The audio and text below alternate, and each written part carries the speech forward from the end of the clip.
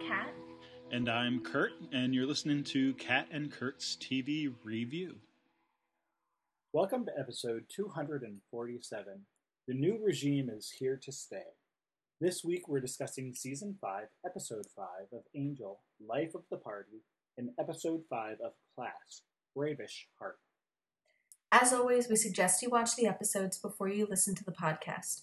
Also, if you haven't done so already, you may want to listen to our first podcast to get an idea of our methodology. All right. Hey, it's a Lauren episode. Hooray! Yeah. Weren't we just talking about how there hasn't been a whole lot with Lauren yet this season? Yeah. So, good timing. And, you know, I feel like up until this episode, I really did not have a very clear concept of, like, what he was even doing. Like, he's kind of off in the background on the phone a lot and talking with people and seeming like he's rushing from meeting to meeting. But, like, other than what we saw with, like, scanning the employees to determine their level of evil, I wasn't entirely clear on, like, what his job was exactly.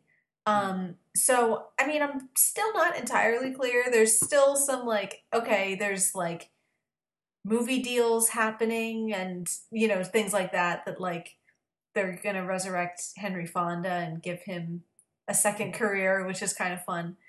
But, like, I guess the big kind of takeaway is it's their PR department, right? It's their kind of what's their sort of what's their brand image? What's their public relations? What's their sort of cultural footprint in the world?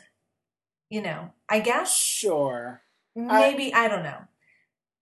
Yes, I think that is that is one of the implications that he did. But yeah, also there's like this like entertainment like schmoozing part of it. So like, okay, I get that. What I don't understand is what that gets Wolfram and Hart. Well, so I mean, I think the implication is that within show business, right, there's a lot of demonic activity for one thing, or like evil activity, which I think is, you know, fun and sounds fair. Whatever. I mean, and all of those things have contracts, right? So I would look at this as like, it's not like defense lawyer or even like corporate law, but it's like contract law of like, you know, for performers and that kind of thing. And I would imagine as part of that, it's not quite like an agent kind of thing, but like along those lines of like they're like legal representatives on behalf of like these different, you know, entertainment entities, I suppose. Okay. But that to me seems a very different thing from like PR and marketing. Sure. Like as someone who works in marketing and has done a very little bit of PR, like that's not anything to do with like entertainment contract law kind of stuff. So right. I think this is like we're doubling up a little bit on responsibilities and just like it's all being kind of thrown into one pile, but doesn't necessarily fully relate to each other. Yeah. Yeah, and given Lauren's sort of like, yeah, his, you know, obviously like with his Caritas and like having a sort of venue like, and schmooziness and all of those type of things like fits in very well there. But then it's kind of like they have to sort of figure out a reason for why, you know, this party is a good thing for the company. And it's a good thing because it looks good. There's a, and so maybe it's not quite PR. Maybe it's maybe when they say external, it means like client facing, not like world facing. So it's like more client relations, like Yeah. Right. So maybe that's more along the lines of it, now that I think about it, and less of, like, I can see that being more, because he's certainly not a legal person. Like, Gunn's, I would assume Gunn would still have all of, like, the contract law and, like, copyright law and, like, anything that would apply to Mm-hmm.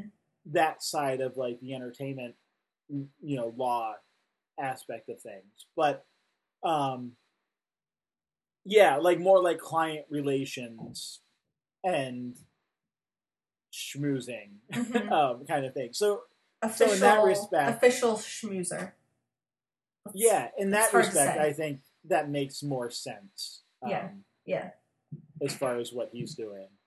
Right. Which, I mean, yeah, and maybe he's doing many different things that we're only seeing little bits and pieces or whatever, but that makes more sense with like throwing a party and making sure that all of the really big, influential celebrity clients are going to come.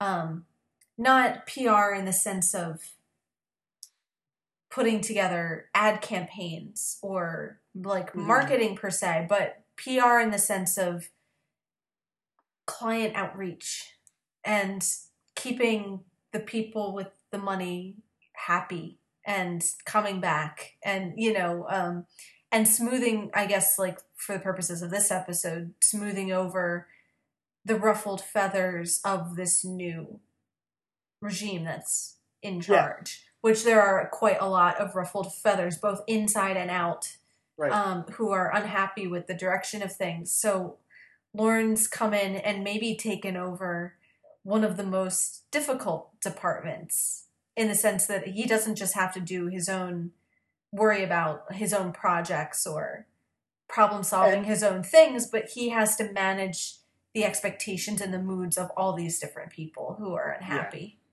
Yeah. Right.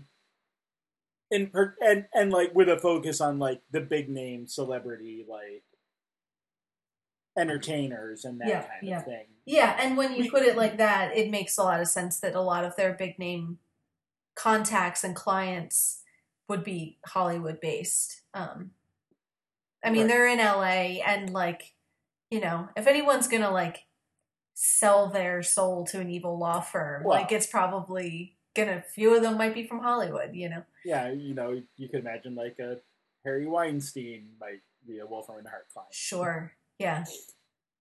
Although I guess he was like New York based, right? But anyway. But yeah. So sorry. No, go ahead. Yeah, I was just gonna say, to kind of then build on that, right? Like there's the emphasis then, right? Like on what's important about this party, right? Like it's not. I mean, there's also an employee aspect, which I think we can talk about in a minute, but this idea of literally every episode so far, like I think we've had one of their clients or one or more of their clients who are killed, right? So like the word is getting out that like there a new sheriff is in town and is cleaning up shop, and that of course is antithetical because I mean there's there's collateral damage there as far as they're killing some of their customers. Certainly there's going to be customers who are leaving, right? We don't actually know who like the main what's the name of the second tier evil law firm in Los Angeles, right? Like, right, who's their direct competitor? Yeah, because they have like, I mean, certainly like just speaking of law firms in general, like New York, Los Angeles, Chicago, there's some in Texas, some in Florida. Like these are like the big name, like national ones who are going to be like defending like the big name people. Like who defended OJ, right? Like whatever law firm that was. I mean, I know.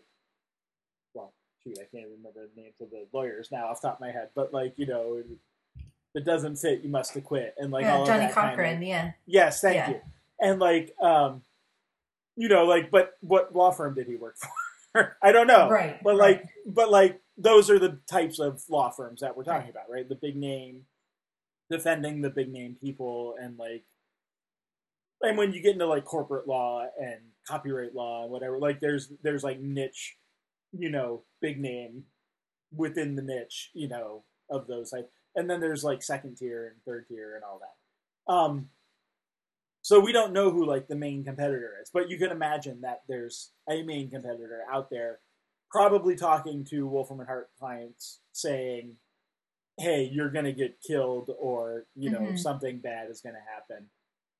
And actually, we don't even make it this whole episode without a client getting killed either. Right. But like, at least like you get the sense that like by the end of the episode, like people are happier about the killings than before now. In the end, it kind of aids the redemption of their brand, because in case the critique was that things are getting, once it's established that it's not Angel and co killing in the party, I think it kind of helps to have a little, like Gunn says, like they kind of like a little blood sport in their entertainment, and part of the kind of tarnishing of the brand is that not only is it dangerous for the clients, but overall morally it's probably getting a bit vanilla and a bit goody two, like, oh, things are turning nice and redemptive and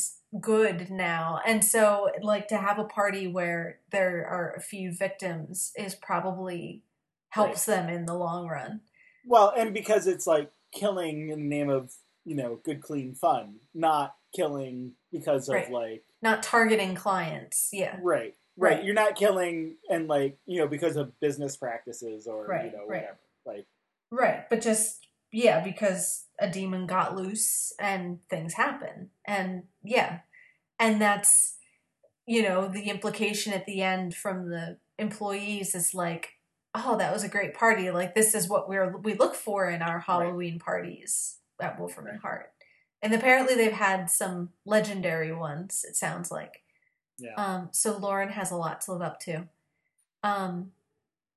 So that's all the outside, why the party is important for the clients and everything. But then there's also this sense of low morale within the company too, which is widespread. And again, like we've had that every episode too. I think every episode we've had at least one like disaffected employee, like either someone who's killed or let go or comes back and tries to sabotage things or whatever, like somebody frustrated with how things are going or feels they were unjustly treated or whatever.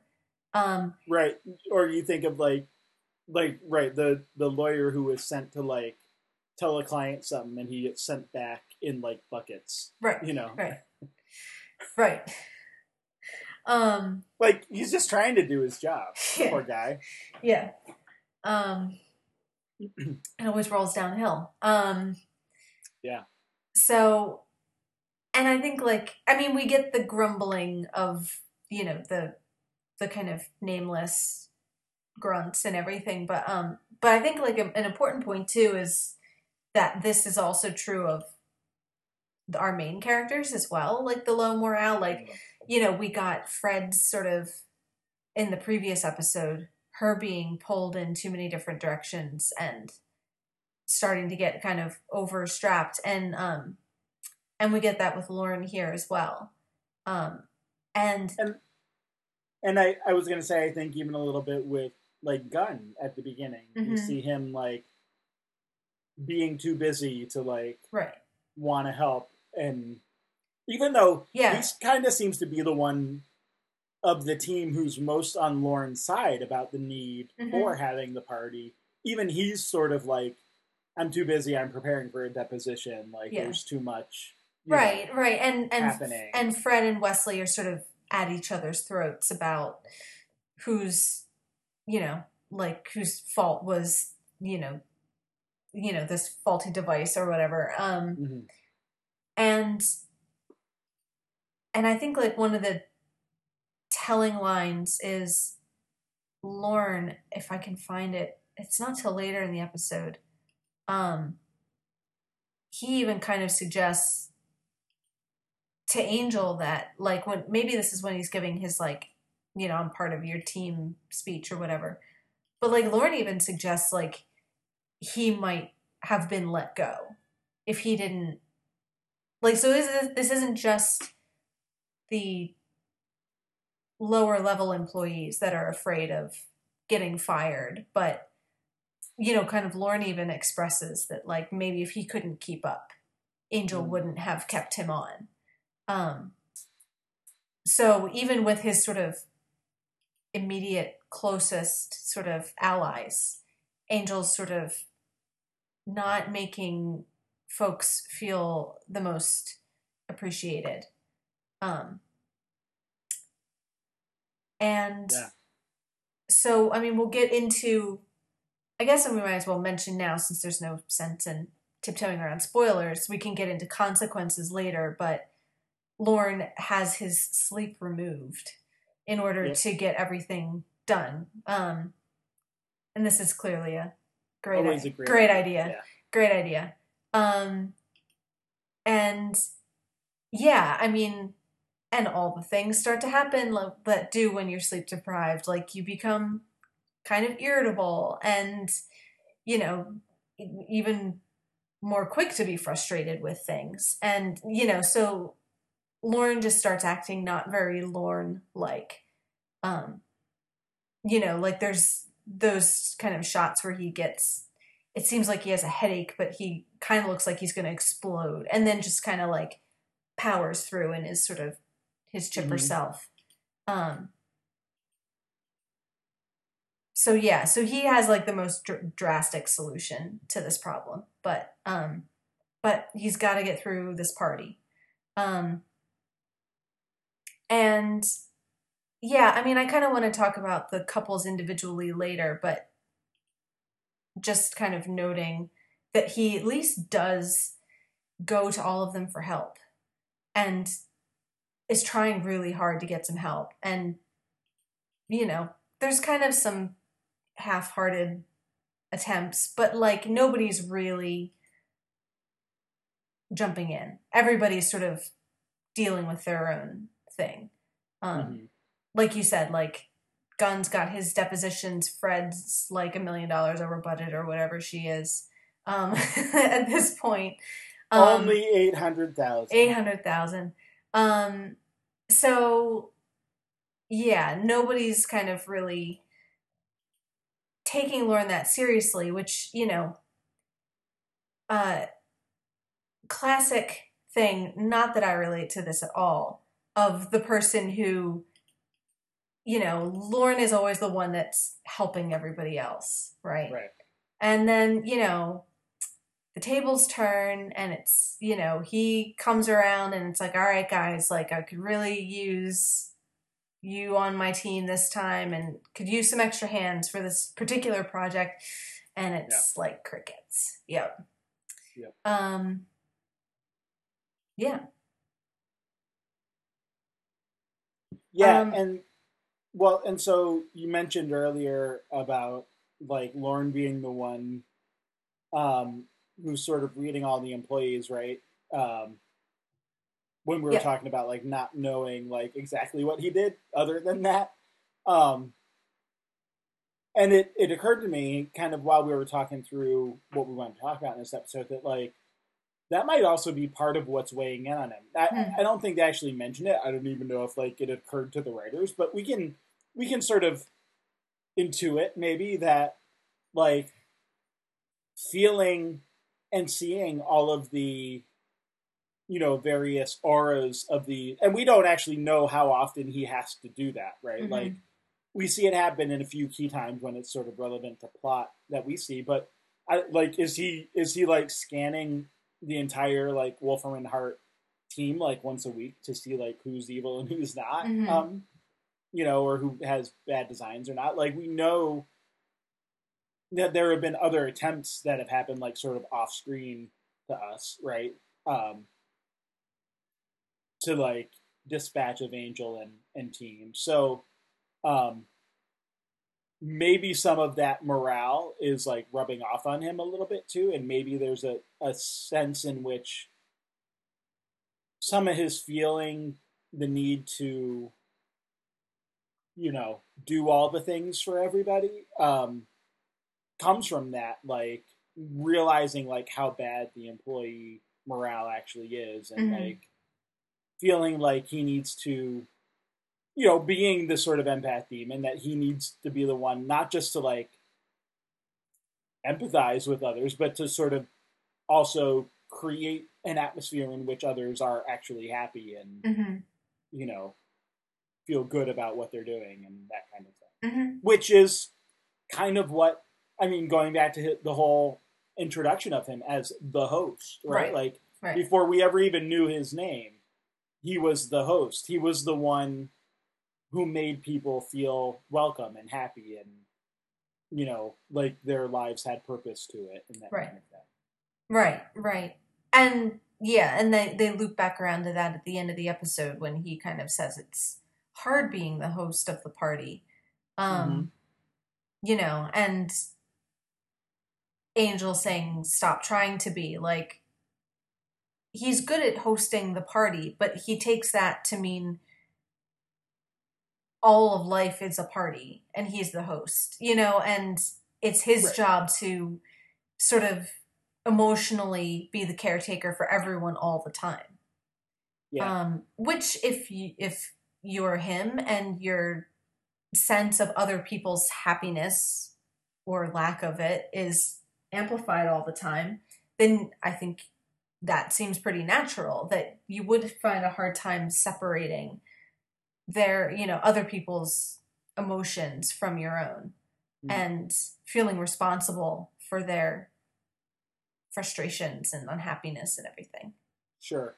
I don't know the coinage of the term. I mean, I would assume that the term existed then, but maybe it's become more popular now. But that whole idea of self-care, right? Right. Like Right. that. That's that what he there's needs. Yeah. that there's a certain amount of like you just need to take care of yourself. Like you can't always be looking out for other people's needs and Yeah. whatever. There has to be a certain amount of allowing yourself the time and resources to, relax and rejuvenate and what's the word I'm looking for? Recharge. Recharge. There you go. Yeah. Right. So yeah. Yeah. Yeah. It's like they always use that metaphor with like caretaking, talking about like in the plane, put your own mask on before you put on somebody else's. Like Right. you're not helpful to people if you're not taking care of yourself as well. And yeah, caretaker burnout is definitely a real thing. And yeah, that's kind of, I think, what he's struggling with here. But it's kind of cool to see him back in his roots as the host again. Because ever since Caritas was sort of burned down again, I feel like that original role of his got a little bit forgotten about. Like he was, just sort of one of the team. He didn't necessarily have a specific. He had his connections. Was mostly the kind of help that he could provide. But other than that, this is like the closest we're seeing back to when he originally came into the story. Yeah. Oh yeah, for sure. And like how much he enjoyed that role. Yeah. Right? Of like as a character or whatever. Like that that's where he sort of excelled in giving people, not giving them, but like sharing with people what their destinies are. Yeah. Yeah, and I think he makes that pretty clear here, even though he is stressed out and frustrated with Angel. He says, like Angel says, this matters to you personally, and he kind of doesn't deny it. This is what he can do, and let him do it. This is the purpose that he brings to the group is, showing people their destiny and sharing some of his sort of spirit with, with the team and everything. So just because it's driving him crazy doesn't mean he doesn't want to do it. And not only that he can do it, but that, like, it's a valuable thing. Yeah.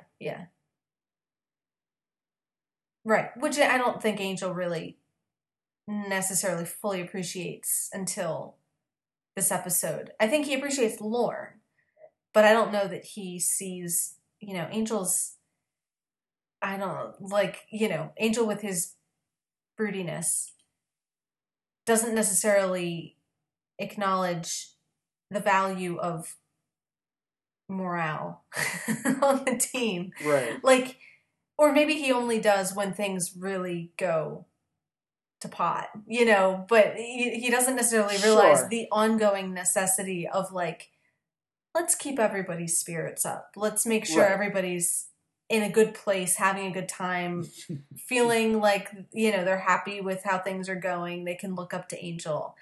That's not where his priorities are generally. Sure. Right. But like I complimented you 6 months ago. What more do you need? Right. Or like the what's the Mad Men line about that's what the money's for? Like you shouldn't need positive feedback because I pay you. So, like, the money is the positive feedback that I give you. Right. Right. The fact that I don't fire you. Exactly. Like, that's all you need to know about how I feel about your work. Yeah, that's definitely, I think, I had a boss who in reviews would tell me he doesn't give feedback. So I can relate to that feeling of, just like not really knowing where you stand with somebody, and it can be quite demoralizing. Like, I'm only doing this because it's required of me. Yeah. Like, if there's whatever rules I'm subject to. If there's a problem, I'll let you know. And that was, like, your review. So, yeah.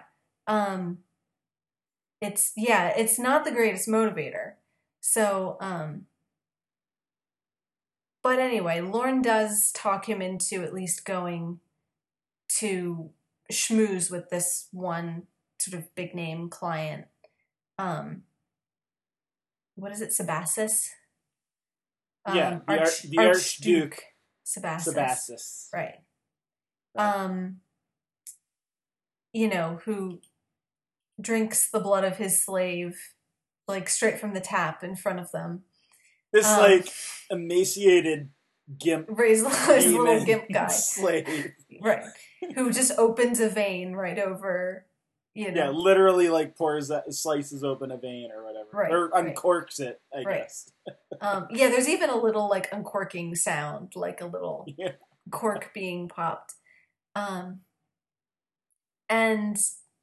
they kind of try to make nice with him a little bit, convince him to come, which they kind of do, although sort of presuming that there would be a trap or trouble of some kind, so take lots of, weapons and armor and backup and everything. I don't know. I don't know that I have a lot about the Archduke Sebastus. I don't know if there's any more significant, other than, like, him as a representative of these big clients that, he's standing in for. And I feel like, so one of the things that I think there's a little bit of danger of, like, the longer Angel goes on, and especially, like, now that we're, like, schmoozing with the big guys, right, is that, like how many of these bad guys can be, like, the biggest bad guy in the city, right? Like, sure.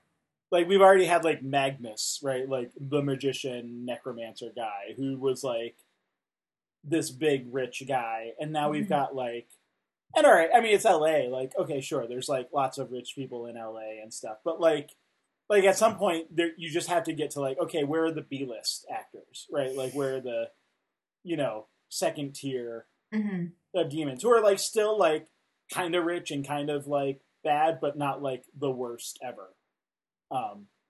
So I think you're right. Like, I don't even know that we see this Archduke guy again, or if we do, like maybe we get a reference to him at one point or something. But like, Yeah. I don't think we need to like know about him like deeply in character for like the rest of the season. Yeah, no. No, I think he's there as kind of stand-in for the larger clientele that he's sort of representing. And the idea that like he's sort of the linchpin of like getting other people to come to the park. Mm-hmm. Like if they, it's like that thing of like if they can keep this one client, then so I know everything about Law because I watch Suits, of course, and this is like the plot every week of like if they can just keep this one client, then the entire firm will be saved and everyone else will be convinced. But if they lose the client, then all of the rest of their clients will leave them because they'll like have lost faith in the firm and that kind of thing. Right. Of course, that client changes from week to week. Right. Well, that I was thinking you were like, how bizarre. many biggest, baddest clients could there be? I thought, well, maybe this is the biggest one once they got rid of the last one. Like, right. Like once you knock the ones that Magnus is gone, okay, now our richest and most influential client is this guy over here. And yeah. Like maybe he would have been halfway down the list before, but we've killed off everyone else. And so now, it's like that FBI's top 10 list, you know, like you catch the guy at the top and it's like you don't have the top 9 list now. You just have there's always top 10 more list with someone else on it. Somebody just moves up the ladder a little bit. So yeah. Yeah. FBI top 10, I said. The 10 most wanted, of course, is what I meant. Not like the top 10 FBI. Yeah. Like a BuzzFeed list. Exactly. Oh my God. Maybe like Lauren, I need to get some sleep.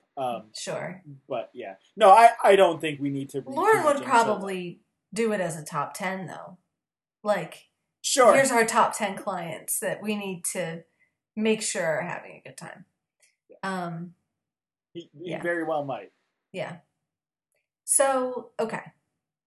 Let's talk about like the actual party and so the effect that it has on the others, because we find out kind of gradually and later we get sort of confirmed that apparently when you do not sleep as an empath demon, you kind of, it sort of boosts your powers a bit. And instead of just receiving and interpreting people's destinies, you begin to prescribe them and have control over. And so basically whatever he says goes. Without realizing it, it's not intentional, but they talk about it like destiny and stuff. Like I almost feel like they could have toned it down. It's more like an extreme suggestibility, right? Like almost more like hypnotic suggestion, kind of. Because nothing that he has them do has any sort of grand, long-term, like, this is going to change the course of your life sort of effect. Except the people that the demon kills. Well, like Hulk Lorne. Sure. No, I was thinking of his immediate friends. No, I know, but like death is kind of a long-term thing. Yes, demons are for most people, not all people. Demons are people too. I wasn't thinking about them. But like as far as like I know I'm being somewhat tongue in cheek here, but like I think as far as like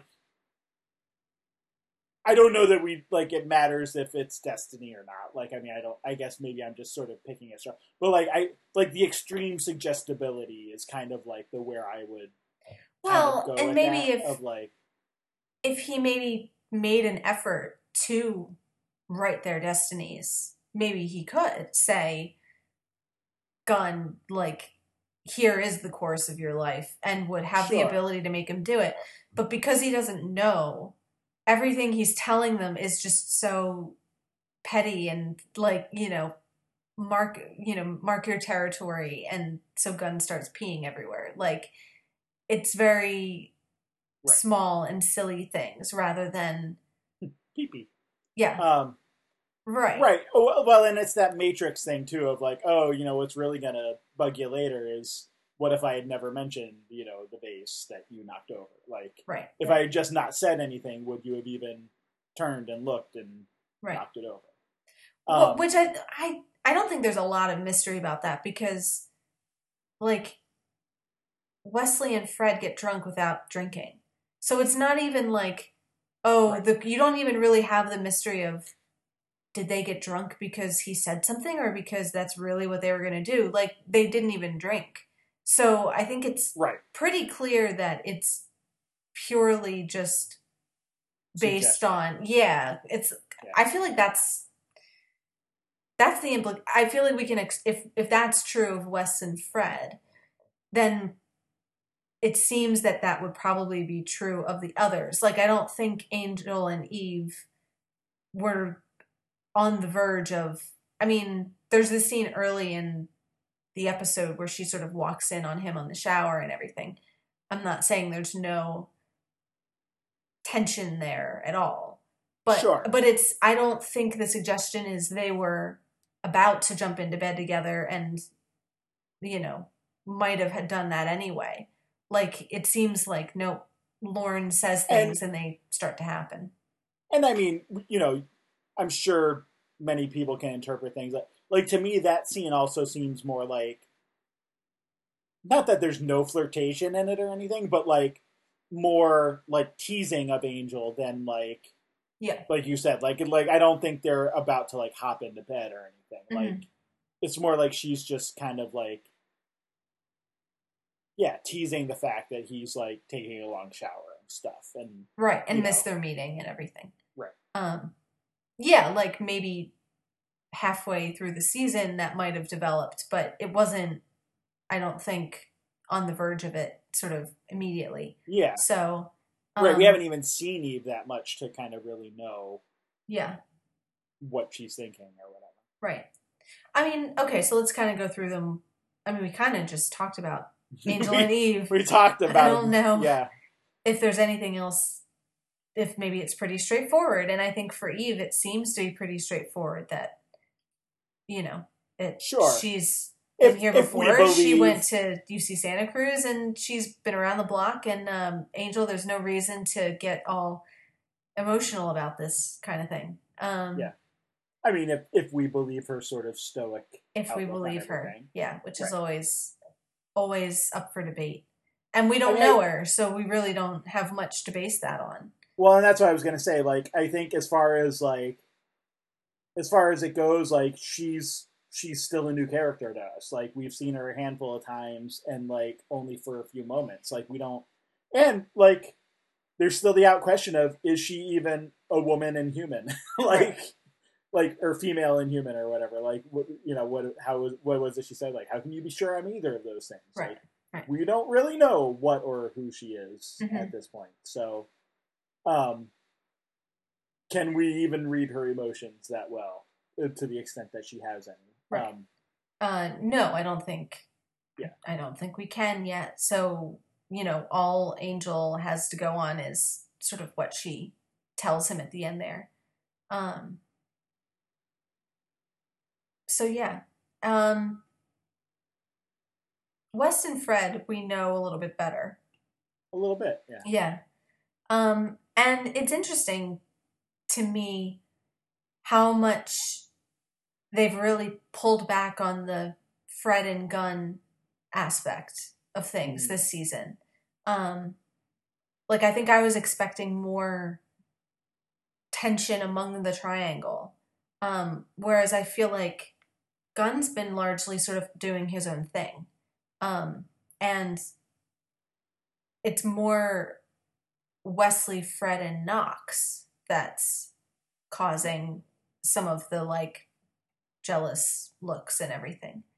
So yeah, I mean, it starts with Wes and Fred sort of arguing about who's responsible for the defective bomb or grenade or whatever it is.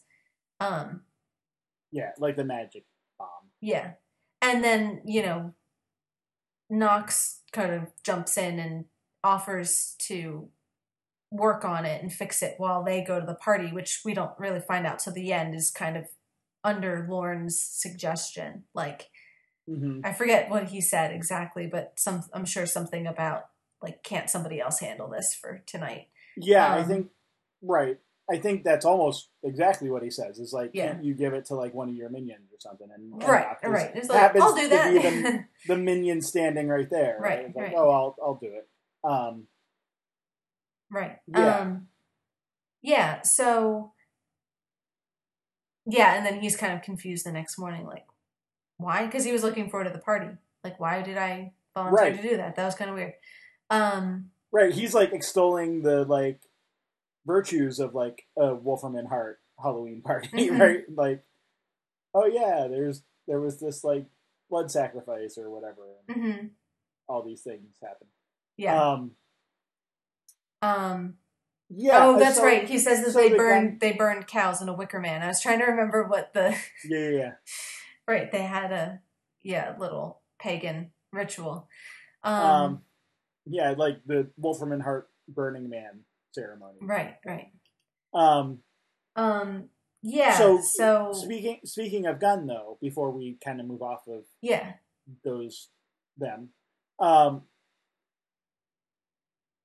here's a question for you. Okay. Do you think he remembers Gwen? Do I think he remembers Gwen? You mean literally? Because of the forgetfulness around Connor. Spell. Like, do you think that affects his remembrance of her and stuff? And like, if not, then like he would remember, because like we've talked about, and I don't know. I'm like sort of thinking about this as we're talking, because I think you're right. Like, they definitely have moved away from that, and I think before we've talked about like one possibility might be that like the whole Connor tension stuff. I mean, this is more with like Wesley coming back into the group. Yeah. Necessarily the triangle aspect of things, but like the triangle aspect is wrapped up very much in a lot of the Connor stuff too. So we don't actually know how the Connor forgetfulness spell works. So I'm just curious, like, do you think like is it like everything else is the same? They just sort of edited Connor out, and maybe there's like other reasons or other things, or do you think like maybe is that part of why Gunn is more out of the picture, is because like he remembers Gwen and is like, I'm past Fred, and like that kind of stuff. And again, I just want to repeat, I don't have like a clear answer myself, so I'm not even like fishing for you to like say a particular thing, because I don't know what I really think either. I think there are many possible answers to that question. I'm trying to decide on what level to answer it, because I think there's kind of the in-world headcanon, like the sort of diegetic answer. Yeah. And then there's like the real world crit-ficky, like, what were the writers thinking answer? Because I don't think anybody remembers Gwen. Like, in the sense the sense that like I don't see any hint that we are supposed to be thinking of Gwen in this context. But that doesn't mean that, we can't project some of that into the story if there's room for it. I guess I hadn't really thought about it that way, because I was starting to get into the question of, do Fred and Gunn remember their relationship at all? Like, and that's another question, because they've had such little contact, like, or that it's been brought up so little that it's making me even wonder if it's so wrapped up in the Connor stuff that maybe that got wiped as well. Like, so the Wesley leaving and the like, maybe all the kind of drama of Fred and Gunn's sort of relationship got. But then I feel like that would be a weird thing to do and not address.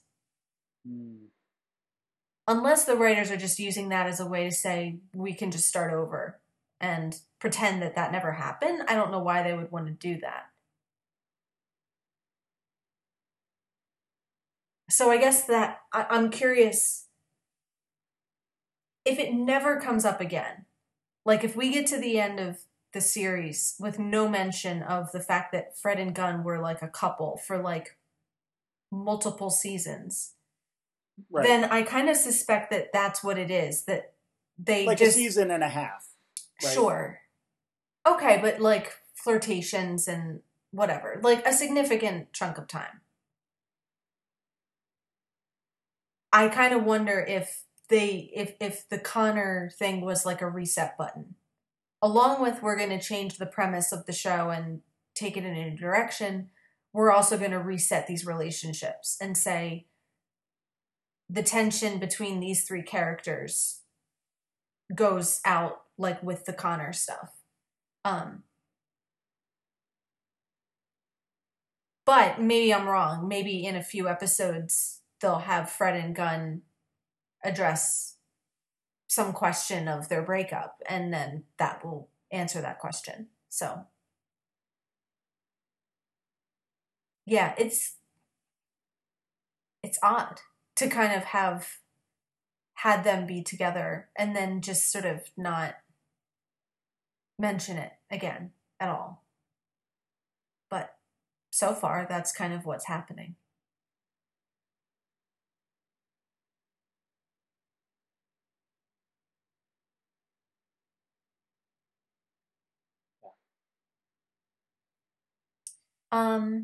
Yeah, so, yeah, Fred and Gunn is not what we're getting. We're getting a lot of Fred and Wesley, and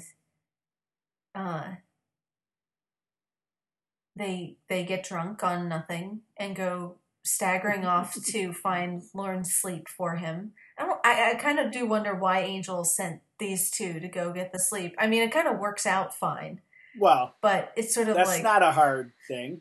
He's trying to get everyone out of the office so he and Eve can have sex. Right, but maybe Gunn could go look for the sleep. Like, these two are so silly. Yeah, I mean, I kind of get the sense that it's just like he wants to get people out of the office. Sure. Like, I don't think he's thinking, like, strategically about, like who... Because I feel like this could have gone very badly if Wesley and Fred hadn't really managed to rally. And which they do, and they, even in their drunkest state, they're professional, and they track it down and manage I'm not saying to it's stagger a good back. decision. Yeah. I think, in that moment, like, Angel's more interested in getting people out of his office so he and Eve can go at it again. Sure. Yeah, that's fair. Yeah, and Fred's a very happy drunk. Sure. Which is kind of fun. And, wants to be, Wes gets all sort of excited when she talks about how they should be, a lot closer and better friends and all these sorts of things. And of course starts asking about Knox. And yeah, and ends up getting a proper drink with Knox the next morning. To Wes's sort of chagrin. Yeah, I mean, that's kind of where we leave it. And no Gunn involvement at all, which is just very bizarre, but that's the way it is. Yeah.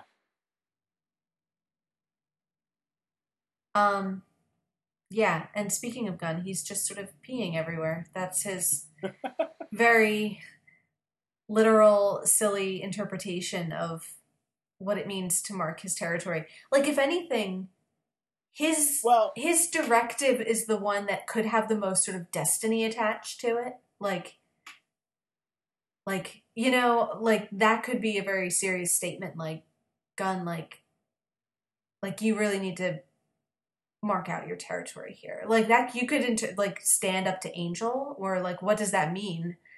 and it becomes this very like just, you know, bodily humor kind of silly thing.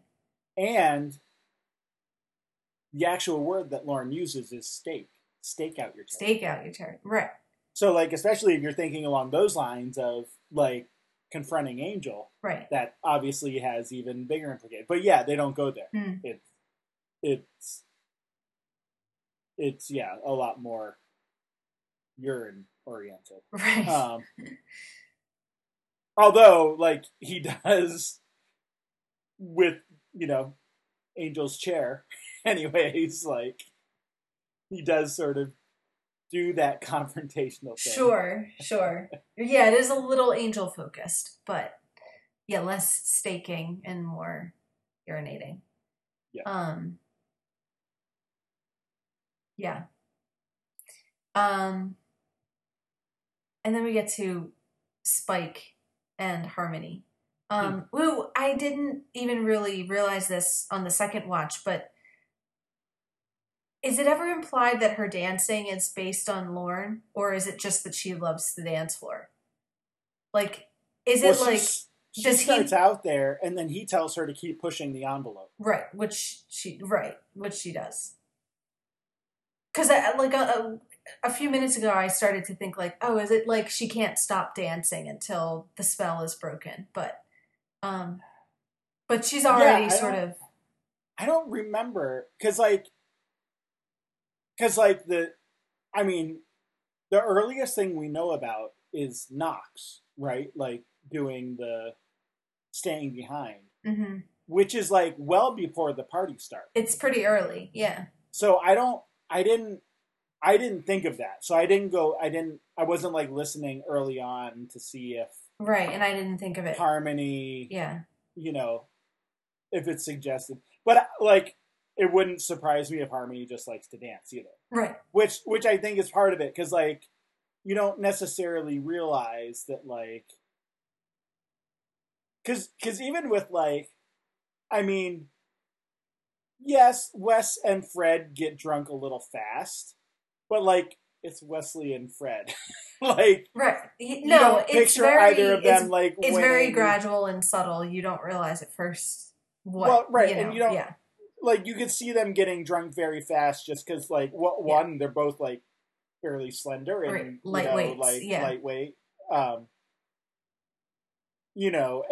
that kind of thing, where it's like, yeah, like, there could be some reference to, like, Harmony dancing, like, very early on in the episode, and it, like, totally goes over your head because it's subtle. Because it's Harmony, yeah.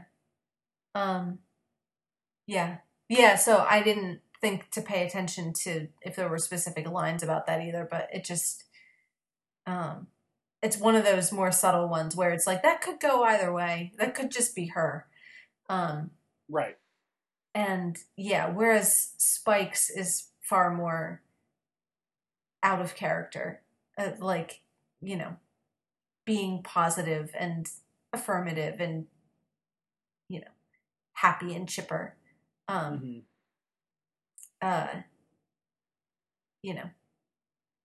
There's a few good moments. I feel like we could have had a lot more with that. Like, I would expect Happy Spike to be something maybe you could get a lot more mileage out of than maybe they did.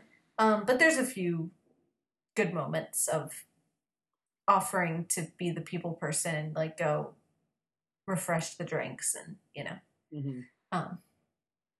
Well, it's like silly Angel, right? Like, when he sort of gets into his Bahama shirts and, like, crazy talk and just kind of fun Angel.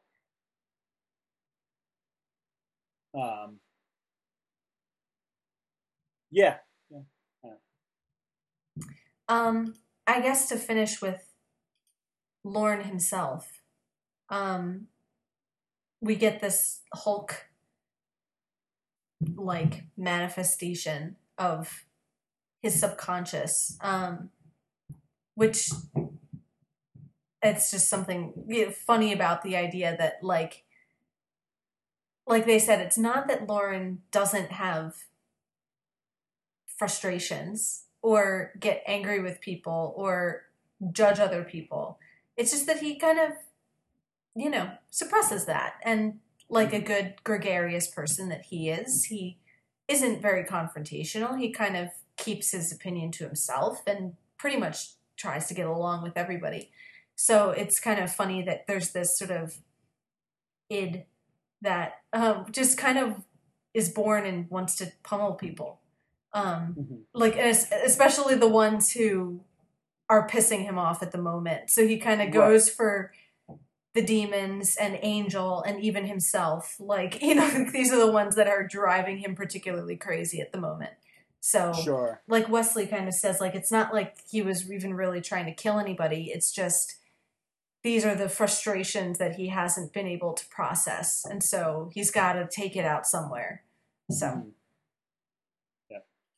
A manner of his id, though, like, worth remembering that, like, the Pylians are a very warlike people. So, like, yeah, like, maybe there's, like, something in there about, like, the nature of, not, like, human nature, but Pylian nature, right? Of just, like, that there's this inner warrior that they all have, and this is kind of, like maybe this could have been Lorn if he ever, like, trained and, like, worked out, like, maybe not quite so hulking, but, like, at least, like, this is, like, warrior Lorn that his mother would have been proud of.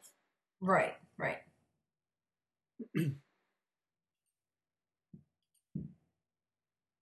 Yep. Yeah. Right, and going after the one who's wearing a suit of Pylian leather, right? Like, right.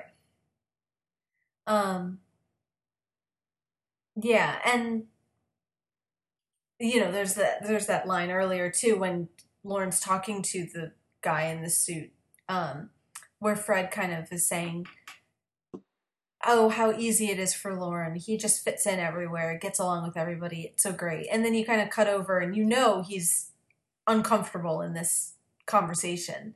It's not that he gets along with everybody and likes everybody. It's just that he is pretty good at hiding it. And I think that when the monster comes out and starts pummeling people, you kind of see the truth of that, like,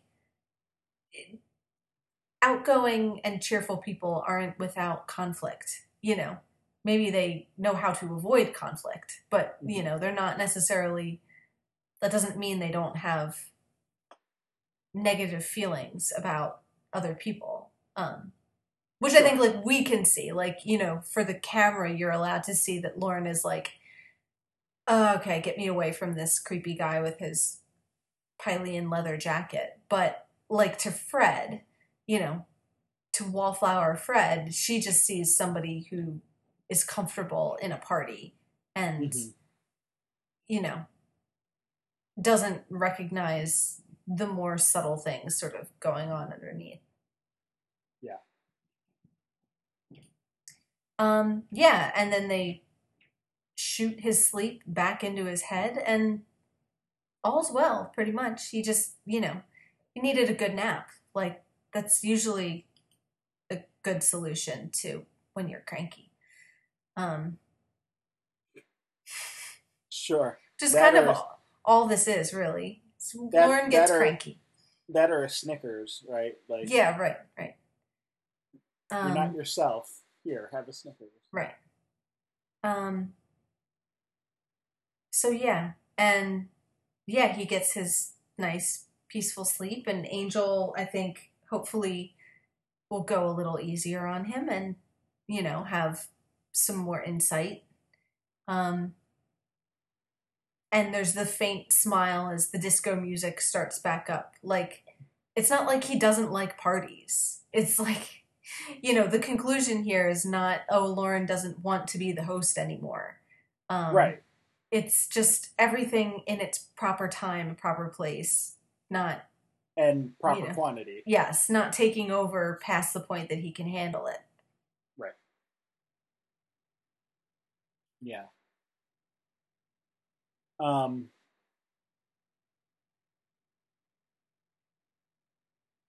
And there's that one little bit with Gunn too. I think it's Gunn, right? Where Angel's sort of like acknowledging like this place is trying to change us, right? And so we need to make sure that we're Yeah. aware of that.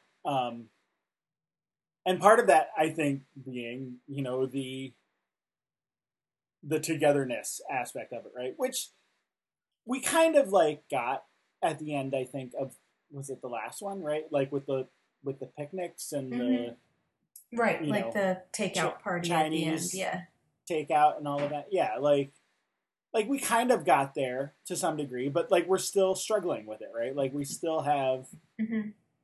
you know Fred and Wesley kind of going at it because they're blaming each other or at least each other's departments for like whatever is going on, and Yeah.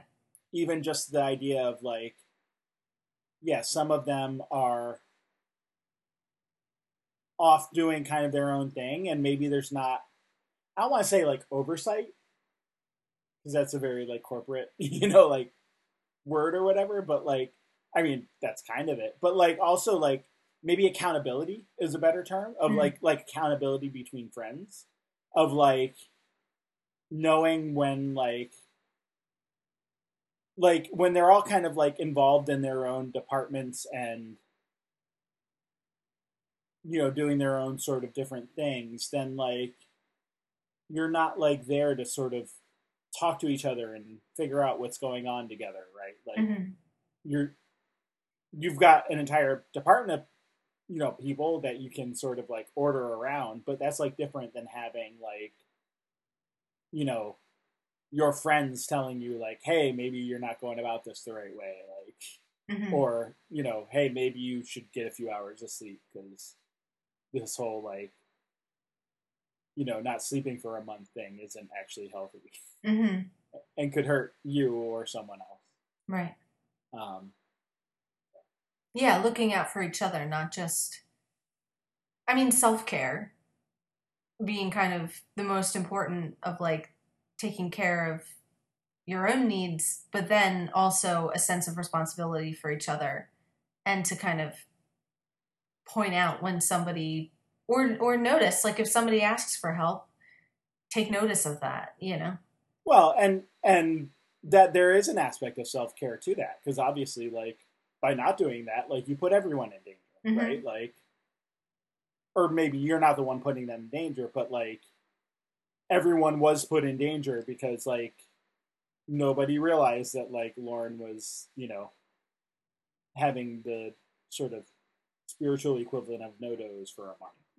Right. And it goes both ways. Like, you know, Lauren can't be the caretaker for everybody and Mm-hmm. nobody take care of him either. You know, like it can't just be a one-sided. Sure. Like if he's going out of his way to look after the well-being of others, then it's in their own interest to return the favor. Sure. Um, you know. So yeah.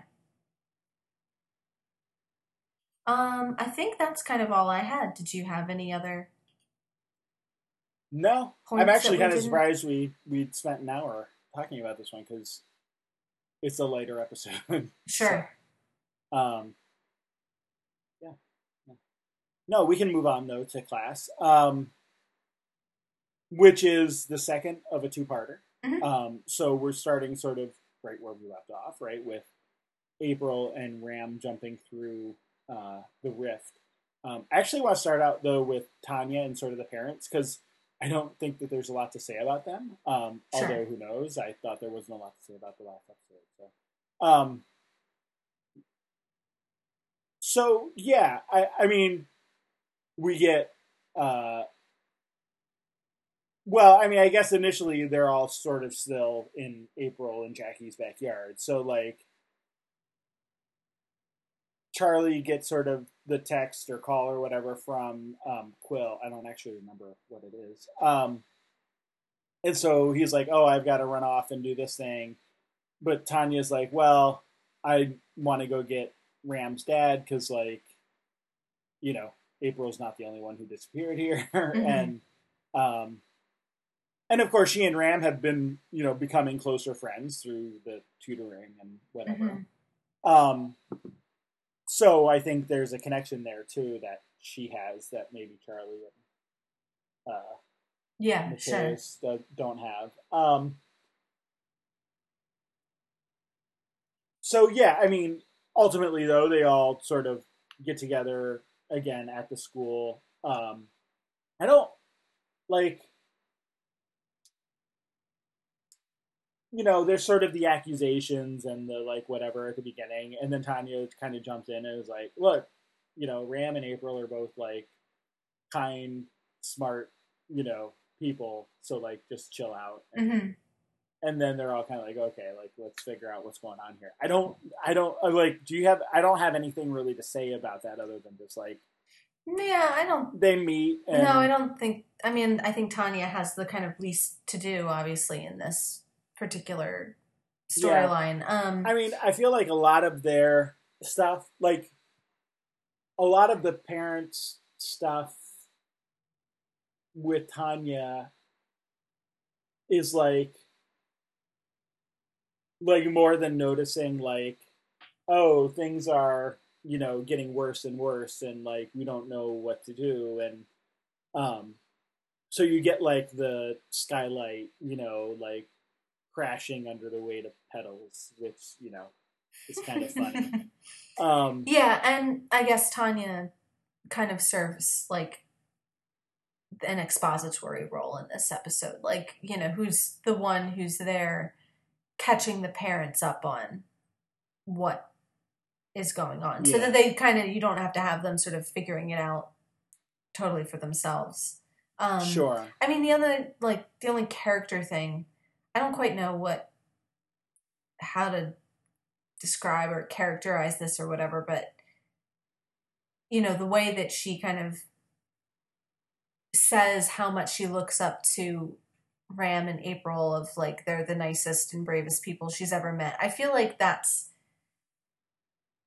a side of Tanya we haven't really seen before. I think she's a little more guarded than that usually or Mm. something. Like, um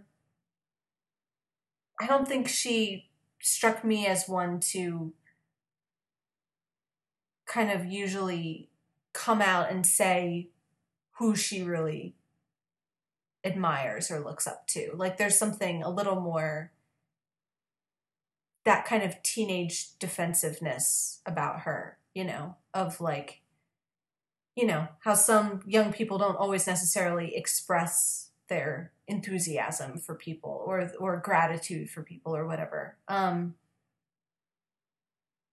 So I don't know, that's just like a slightly different register to have her kind of come out and say like, you know, all these sort of nice things about them.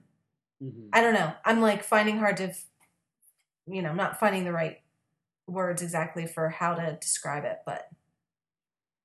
Sure.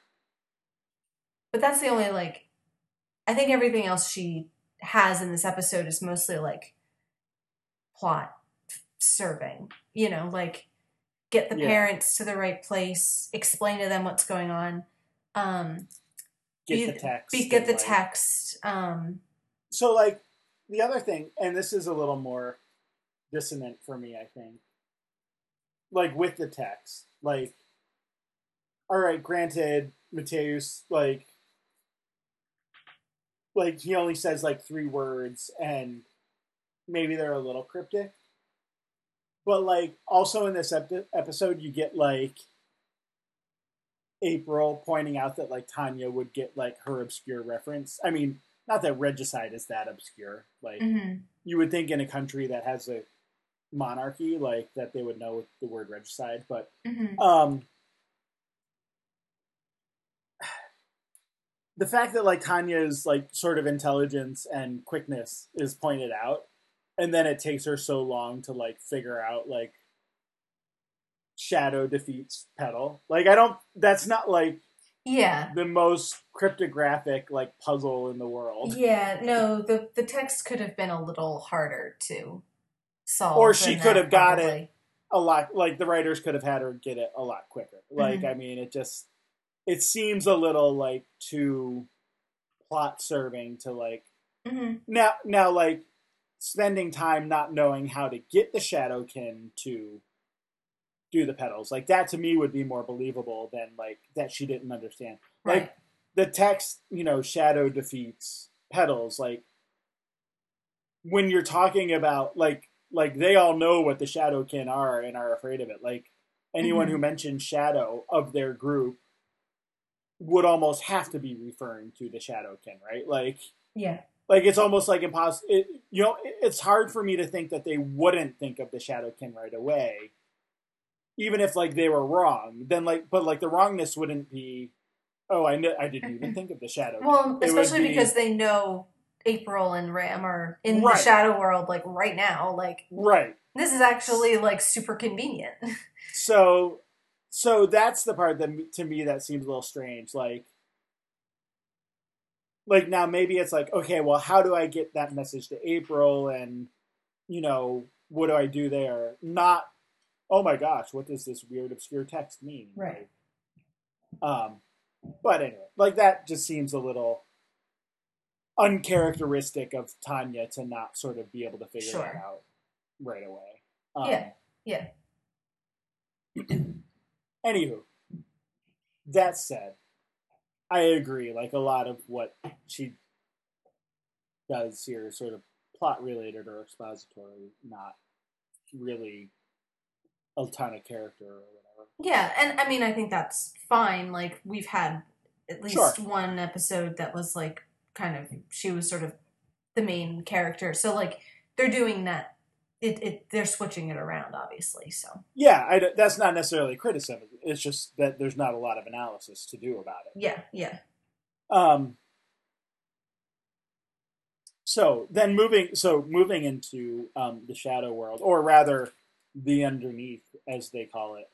Hmm. We're trying to figure out if this is a reference to Stranger Things. Yeah. Which they don't use the term underneath; they use the term the upside down Upside down. to refer to like the other world into which people get Hmm. drawn, or sometimes find on their own or whatever. Yeah. It certainly could be. The timing is a bit close. It's too close to call, I think. Um, Yeah, it's certainly not clear. yeah. But what we discovered is that during the time in which principal photography was being done on Class, Stranger Things was released on Hmm. Netflix. The first season of Stranger Things was released. Hmm. So it's certainly possible that like Right. we're about halfway through the season. We've never heard the term the underneath before. Hmm. So like it could be a late breaking addition, right? Yeah.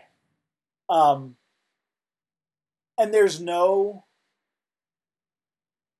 what strikes me as sort of, I don't know if damning is the right word, but like I'll use it.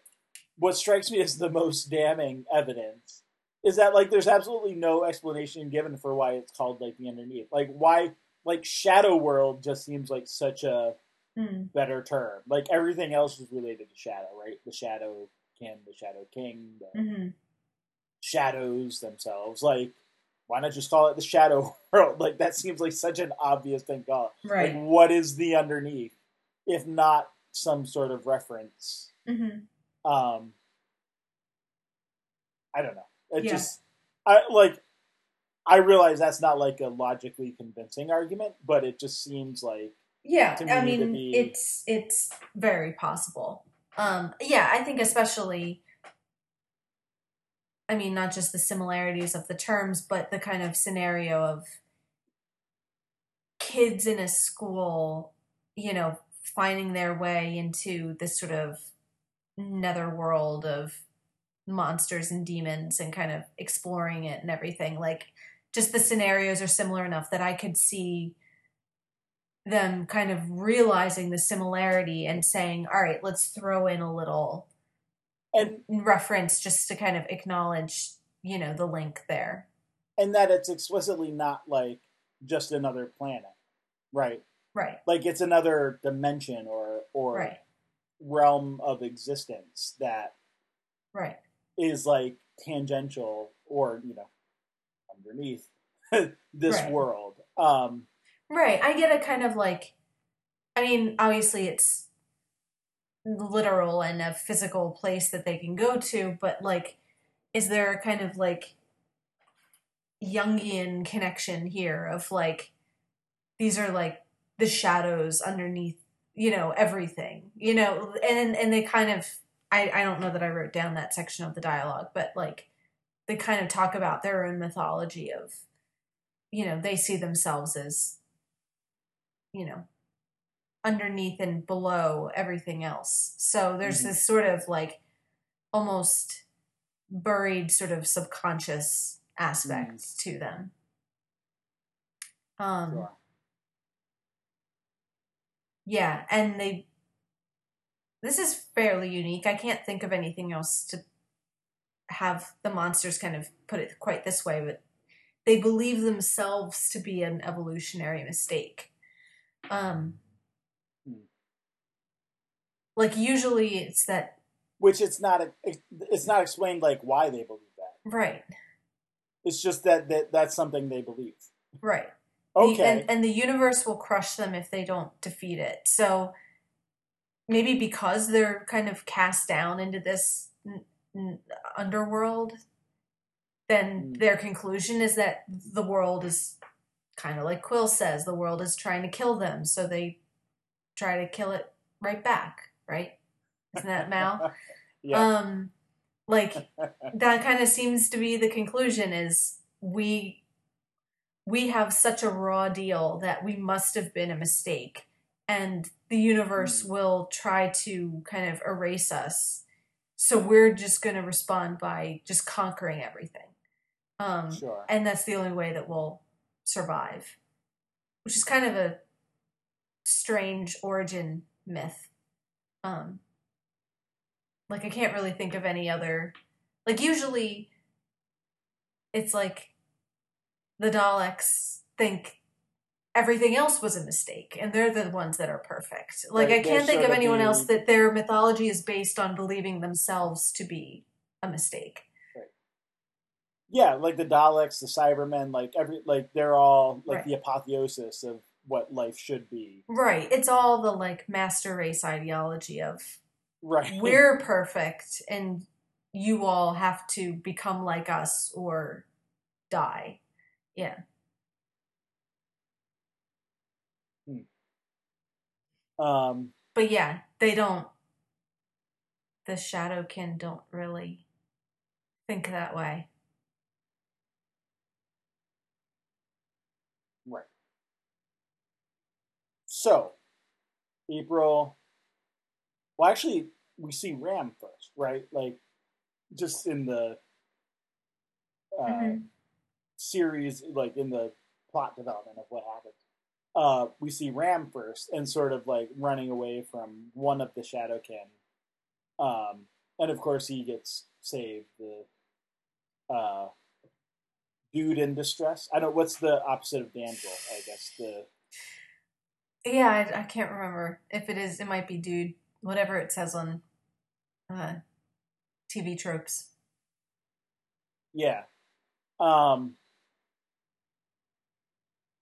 Yeah, and so you get that scene of like the somewhat typical scene of like the monster standing over the person and then like the swords coming through it, killing it or whatever. In the very shadowy sort of like poof, it's gone way. And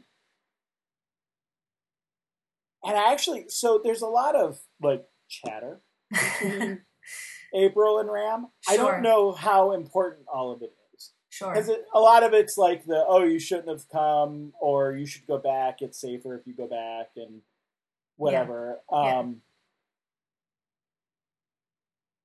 Yeah, like I don't. And then you get like Ram like being half supportive, half, kind of jerky about being supportive. Mm-hmm. Um,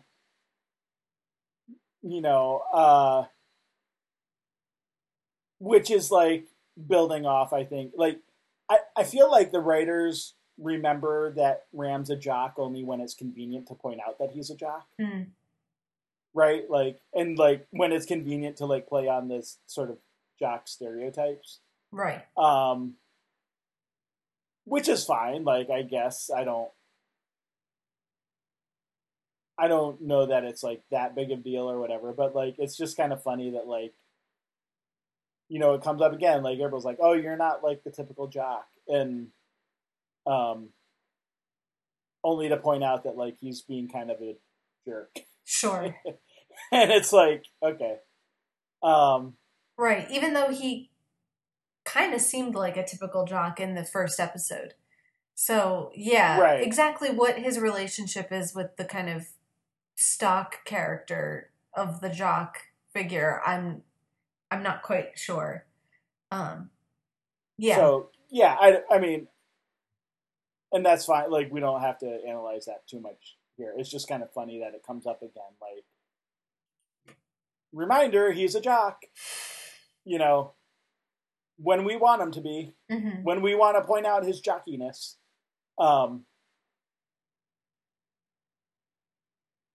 Yeah. So I don't. Do you have anything in particular about like their whole? Because like there's a couple different scenes of it, and I feel like I don't know if this is like a product of it being a two-parter. Like maybe a one-parter could have been a little tighter. Mm.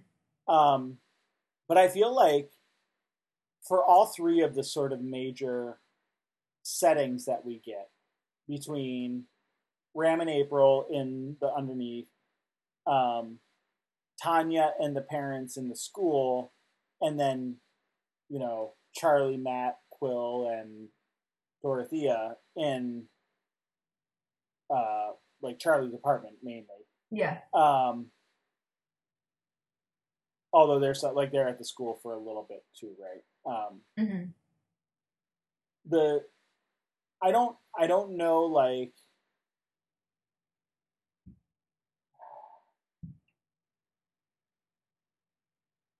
oh man, I totally lost my train of thought. I think you're kind of saying there's a lot of talk in all of them. Like, yes. Oh, right.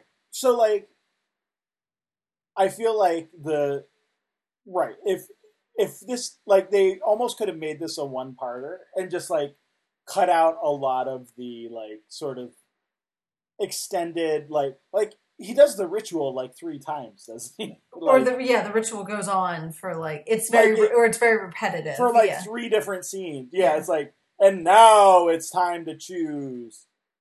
All right, I'm gonna choose. All right, now it's time for me to tell it what I've chosen. Like, right. Like there's like just so much of that sort of filler, kind of suspense, but not really suspense because we like I don't know. I mean, maybe some people like wondered what he was going to do. I didn't personally ever think he was going to use the thing. Like I sort of always thought there would be a lot. I mean, I suppose I could have like second guess and third and fourth guess myself and talk myself out of this at some point if I had let myself. But like, I don't know that I ever truly believed that like he was going to use the cabinet at this point. Mm-hmm. If only even because it's like, we're only halfway through the season. Sure. Like I've watched enough of these shows. Like, I don't think he's really. You know how these things go. You're waiting for May to roll around before the cabinet gets. Yeah, like. Yeah. Right, or at least like. The penultimate episode of the season. To. Show the consequences of opening it in like the final episode or something. Yeah.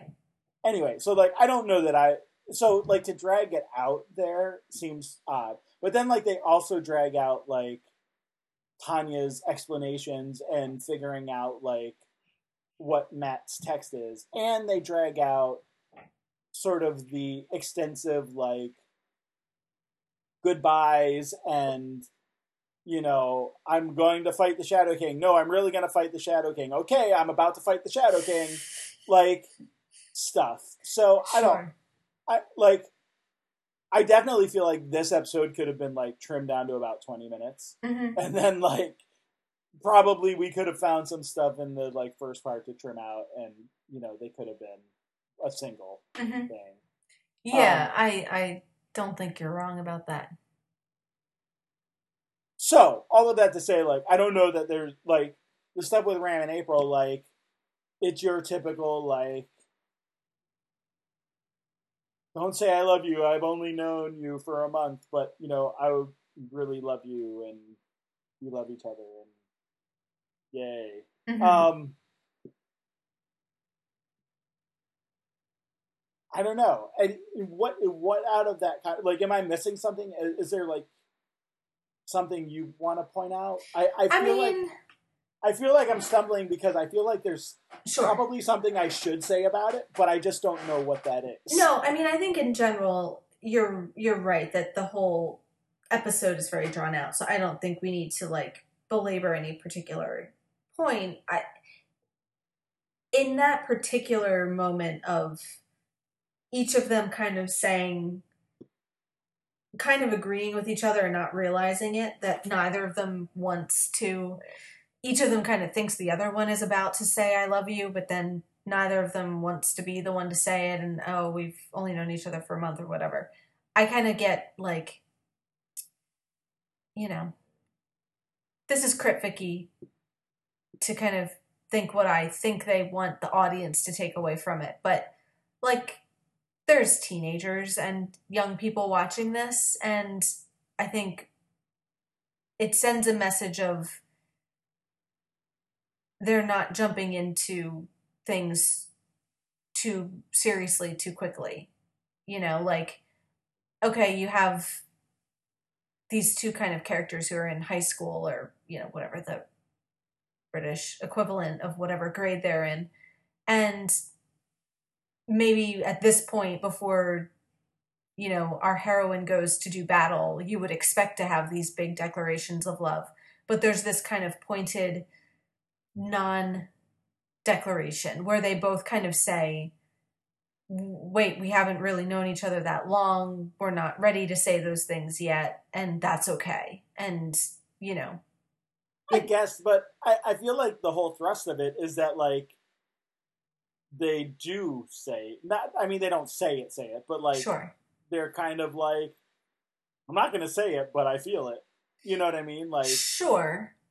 Yeah, I mean, I think there's probably a difference, though, between wondering if the time is right or if you should say it versus actually feeling like, yes, the time is right and maybe I should say it. Like, I think maybe there's some pressure to say it from either themselves or each other or what they imagine the other one is thinking, but maybe they're more on the same page than they kind of realize at first.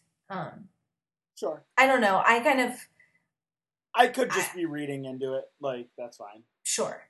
And I could be misreading what the intention is. So maybe I'm wrong about that. But that was just sort of my take away from it was kind of that reminder to the kids watching that you don't kind of have to say I love you to your first love in high school when you're sort of just met each other and aren't really there yet. But I don't know. Maybe I'm misreading the intent there. But yeah, everything, I mean, I don't know that there's anything else that they talk about that's super important. The Lord of the Rings joke made me feel old.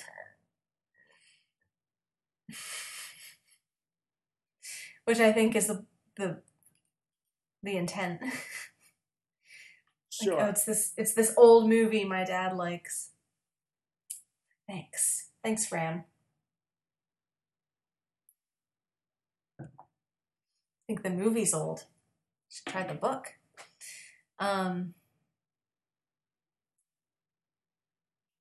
Yeah, just a reminder of how young the kids are these days. Right.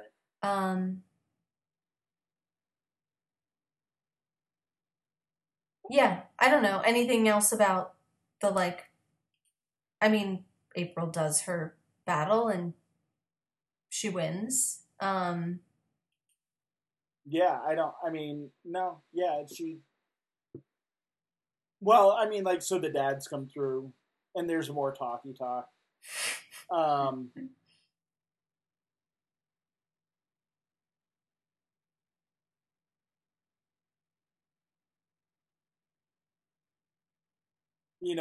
I don't know, like, the, And that's okay if there's not, like, tons well, to say about it. I was trying to think of, like, Hugh's, like, sort of monologue there to Hmm. her.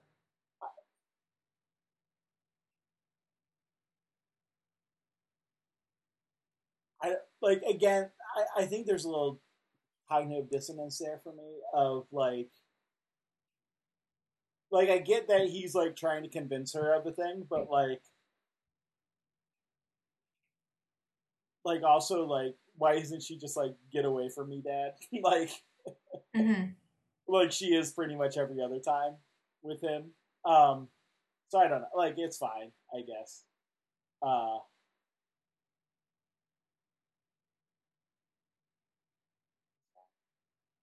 um, yeah, she defeats the Shadow King, does not kill him, but like locks him up. Well, has like the Shadowkin, who she's now the king. Hmm. Like has them take him and like throw him into a tomb, and then like orders them to go kill all the petals. Hmm. Um, hooray! She saves the day. Nobody had to die. Yeah. Yeah, Um, and I kind of feel like um, I'm not quite sure what to take away from. There's that little moment where her mom says, like, what are you gonna do with an army? And she gives like that creepy smile, like, you're like, we'll see what I do with. But then by the end of the episode, she doesn't have an army or a kingdom anymore. So yeah, yeah, I'm not quite sure like what to take from that moment. yeah. I Because don't. it seems to hint at something darker that then doesn't seem like it's getting Yeah, explored. yeah, So, yeah, yeah. I don't know. Um, right. So her power is taken away. Well, so and also the shadows in broad daylight when they defeated the Shadow King before by just like shining lights on him, right? Like mhm. the Right, whole it's kind reason of more like the smoke monster rather than shadows. yeah, yeah, like Yeah, yeah, you're right. it's a weird like yeah, it's just weird. It's not consistent, certainly. I mean, it's a world of Doctor Who, so I guess consistency, like Sure, but a lot, I think we can expect within a given episode that the monster has a certain internal consistency, at least or even within a one season. episode. Yeah, yeah. Yeah, Yeah, right. Like within a season or an era or whatever. Um, and these were all written by the same person, so even more right. so. Um,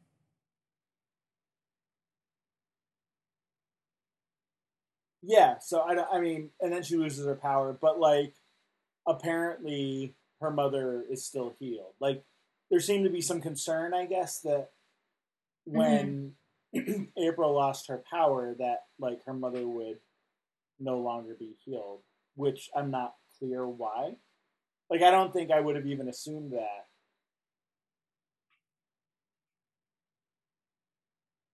Sure. I mean, well, she does. I mean, I don't know that is it an assumption so much as just a question of, like, a moment of just wondering.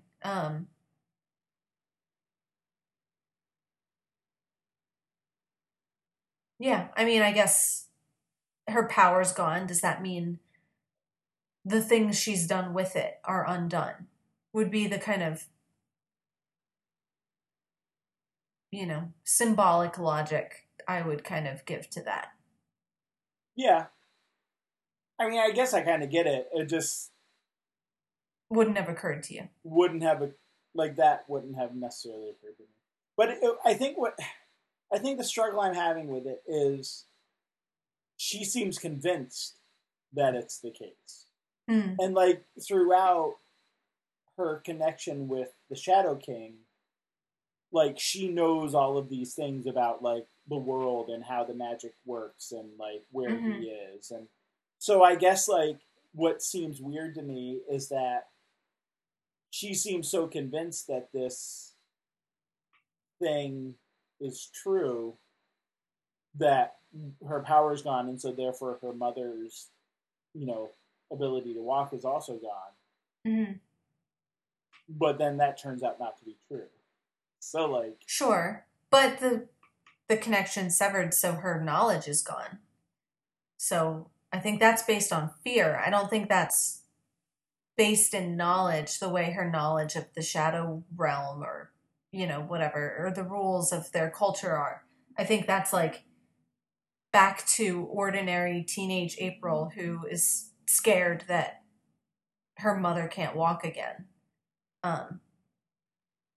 Yeah, so I don't see it as like a conviction of like, oh no, this thing is undone. I see it as just like a momentary panic of she doesn't know and has to just go check. sure. But that's kind of how it struck That's me. fine. I mean, it's not a huge deal, I guess. Like, her mother is still able to move her foot, and then we see kind of at the end, like, the therapy portion, right? So, um, the presumption being that she will walk again at some point. Though I suppose we may or may not actually see it, I guess. There's only a few more episodes left, so. Yeah. All right, so we can probably wrap up maybe a little bit early because like we've only got like Quill and Charlie and stuff, and we've already talked about the fact that like the ritual takes so long. Right. He declares his intent a couple times. I declare my intent. No, Declare yeah, it. like yeah, there's a bit of repetitive ritual going on here. I mean, and of course you can explain that by like maybe he's just stalling, though it's not clear stalling for what, because like nobody knows that like Charlie doesn't even know about Matt's message, right? Let alone whether it went through and was successfully decoded, and which apparently is at question. We don't, we've already talked about like Tanya doesn't get it right away, so um, even if like Charlie knew that the message had gone through, like there's no guarantee he would have necessarily known whether or not she had decoded it properly. So I guess it's just like it's like waiting for catastrophe to strike. Like, right. Giving fate a chance to operate. And I did name this portion of our discussion "The Shadows Are Coming." The shadows are coming. Because like that's kind of what it is like we're just like stalling as long as we can, like hoping that something will happen. And it does, and that's fine. Like like I don't even have a problem with that particular part of it or anything. Like, April defeats the Shadow King and has like control over the Shadow Kin, and he's able to use that in a way in which they earlier say, oh, maybe the shadows can, defeat. Yeah. Whatever, So, like, that's all fine. I mean, I guess I mean, I don't think it suddenly makes the whole episode, like, interesting per se. But I think on rewatch, kind of the more interesting part is when you kind of know that this whole scene of eucatastrophe is a bit undermined by the fact that um, the governors and, Dorothea Ames kind of set this up knowing sort of what would happen and how it would play out. And that, like, I mean, she was kind of gonna stop it, presumably. I mean, until they knocked her out. But, like, even if she hadn't, they would only have used up one soul in defeating the petals. So some of the, especially when you rewatch it, you certainly don't have the drama of, like, oh no, what if he used it? He almost used it. Like, it's not the catastrophe that, you're sort of led to believe the first time. Sure. So I guess it, like, becomes more about the manipulations of, uh, the school governors and,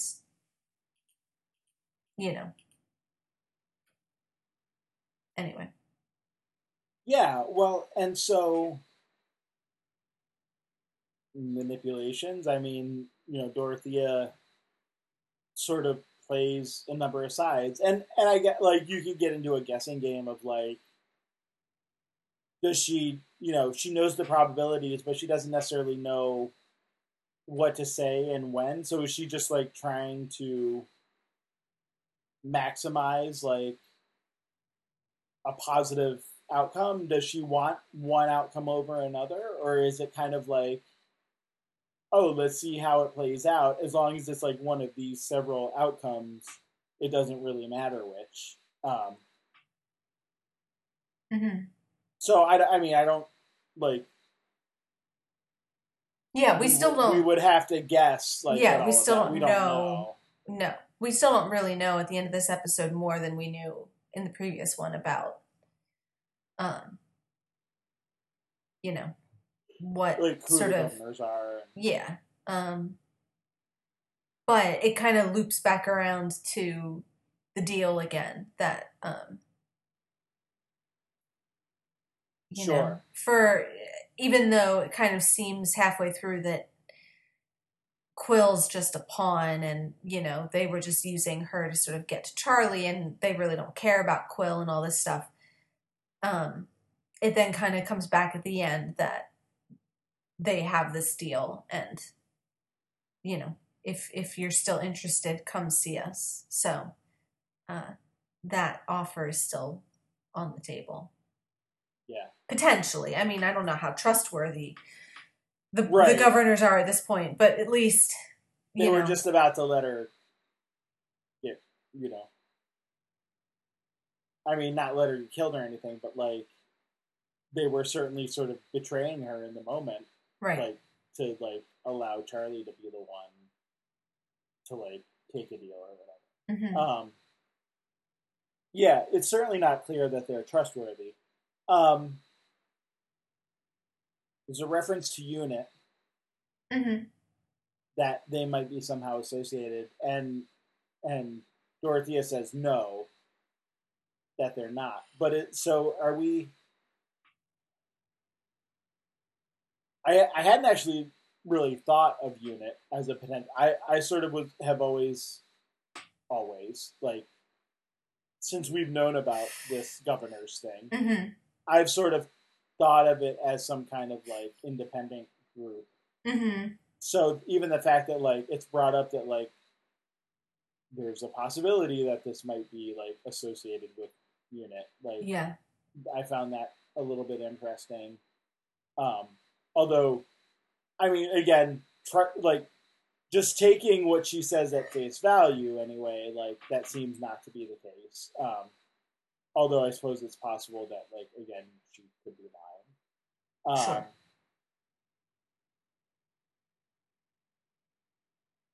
And if it's not UNIT, then I guess, yeah, that question becomes, like, could it then be some other group that we know of, but, like, this is, like, a sect or a subset or, splinter group or something for. And I mean, I don't have any good suggestions as to what such a group might be. So like, I'm not expecting you to like tell me if it is or isn't either. So like, you don't have to. Mm-hmm. But like, those are just sort of the thing. Like upon the realization of like, oh, maybe like Unit could have been a reasonable answer to like who these people are, and I didn't think of it before. Now it's like, okay, so what else am I not thinking of in relation to this particular group? On the other hand, like I feel like with Doctor Who, there's always an infinitude of groups that like are just sort of created on the fly. So Sure. you know, it may be sort of pointless to even try to guess because like it could just totally be some new made up group that has nothing to do with any of those. Right. I mean, your guess could be right, but that doesn't necessarily indicate the likelihood of, like it might be something you've heard of. It might be something very similar to things you have heard of, but with a completely different name. Sure. So, yeah.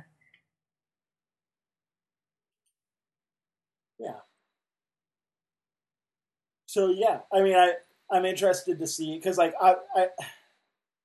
I feel like at this point the obvious. I mean, not that they have to go with what's obvious to me, but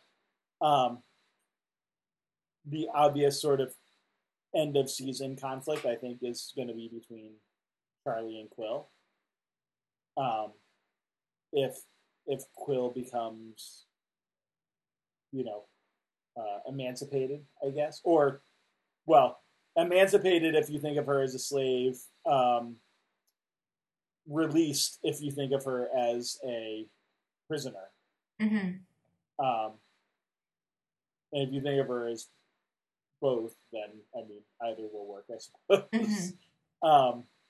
But that seems to be, to me, what is sort of shaping up as like sort of the end of season conflict. And like not just like Charlie versus Quill, but like, will there be some sort of ability for them to work together? Because they like there is a moment here where they agree in this episode against Dorothea. Like it's not necessarily a shoo-in that Quill always disagrees with Charlie, just sort of out of hand, right? Right. So yeah, I'm sort of interested to see how that develops and how and to what extent, the promise that Dorothea makes will be kept, and like what sort of, fairy bargains might come into play in order to, achieve that or receive that promise and the deal they struck. Yeah. I don't know. Any other thoughts about? I mean, so we get. I guess if we're saying like April and Ram are not expressing their love, obviously that's quite the opposite between Charlie and Matt. Sure. Yeah. Very much both of them eager to express their love and support for each other, and yeah, for sure. All of that. Yeah, I don't think I have any other big points that we missed, really. All right. So I will say, sort of in light of my comments about like, I feel like this could have been shortened and like made a one-parter. Like, I was a little disappointed, I guess, just sort of in how it all came through. Like, yeah, I mean, I think it drags out a little. It could have been a little. I think that better handled. We've, I think hopefully both been a little bit pleasantly surprised. I'm not saying this is our new favorite show or anything, but like maybe the average has been a little bit better than might have been expected. But I I don't think the two-parter in the middle is the kind of best example of the show. Like, I think some of the earlier standalone episodes, you know, were a little bit stronger. So, I mean, who knows? In a one episode version, maybe they could have sort of done something a bit tighter and punchier that was a bit more exciting. Yeah, because I think the first part was a lot of setup, and then the second part was a lot of biding time until the conclusion, which makes you kind of wonder why it was a two-parter in the first place. But I am happy to say I think the next one goes back to more of a standalone and one of the kind of very concept-driven, kind of self-contained ones that I think we generally tend to like a little bit better. Like, it's a more memorable premise. So hopefully that will have a bit more meat to discuss next time. Very cool. Yep. So we'll be back with that, and we'll be back with some Angel and a little bit more on the bizarre, I think, side. That's good. Yeah. I like the sound of that. I'm trying to remember. It's definitely not a typical episode, but like I feel like, and we can see if this holds true through the rest of the season. I mean, I feel like season 5 is a lot of like more experimental with things. I mean, even this Halloween episode, I would say, falls under that a little bit. Although we've seen sort of the fun Buffyverse Halloween episodes before, so like maybe it does fit. Maybe it did fit in line with, you know, some of those other Halloween episodes that we've seen in Buffy or whatever. But yeah, I'll be interested to hear your take on this next one, because it's a little more focused on one of the employees of Wolfram and Hart that we don't know, although we have seen him before at least once. But I won't mention where or how, and you may or may not remember it. It's fine if you don't. Like, it's not a huge thing. Like, it was just literally in passing. But anyway. Okay. Sounds good. See you then.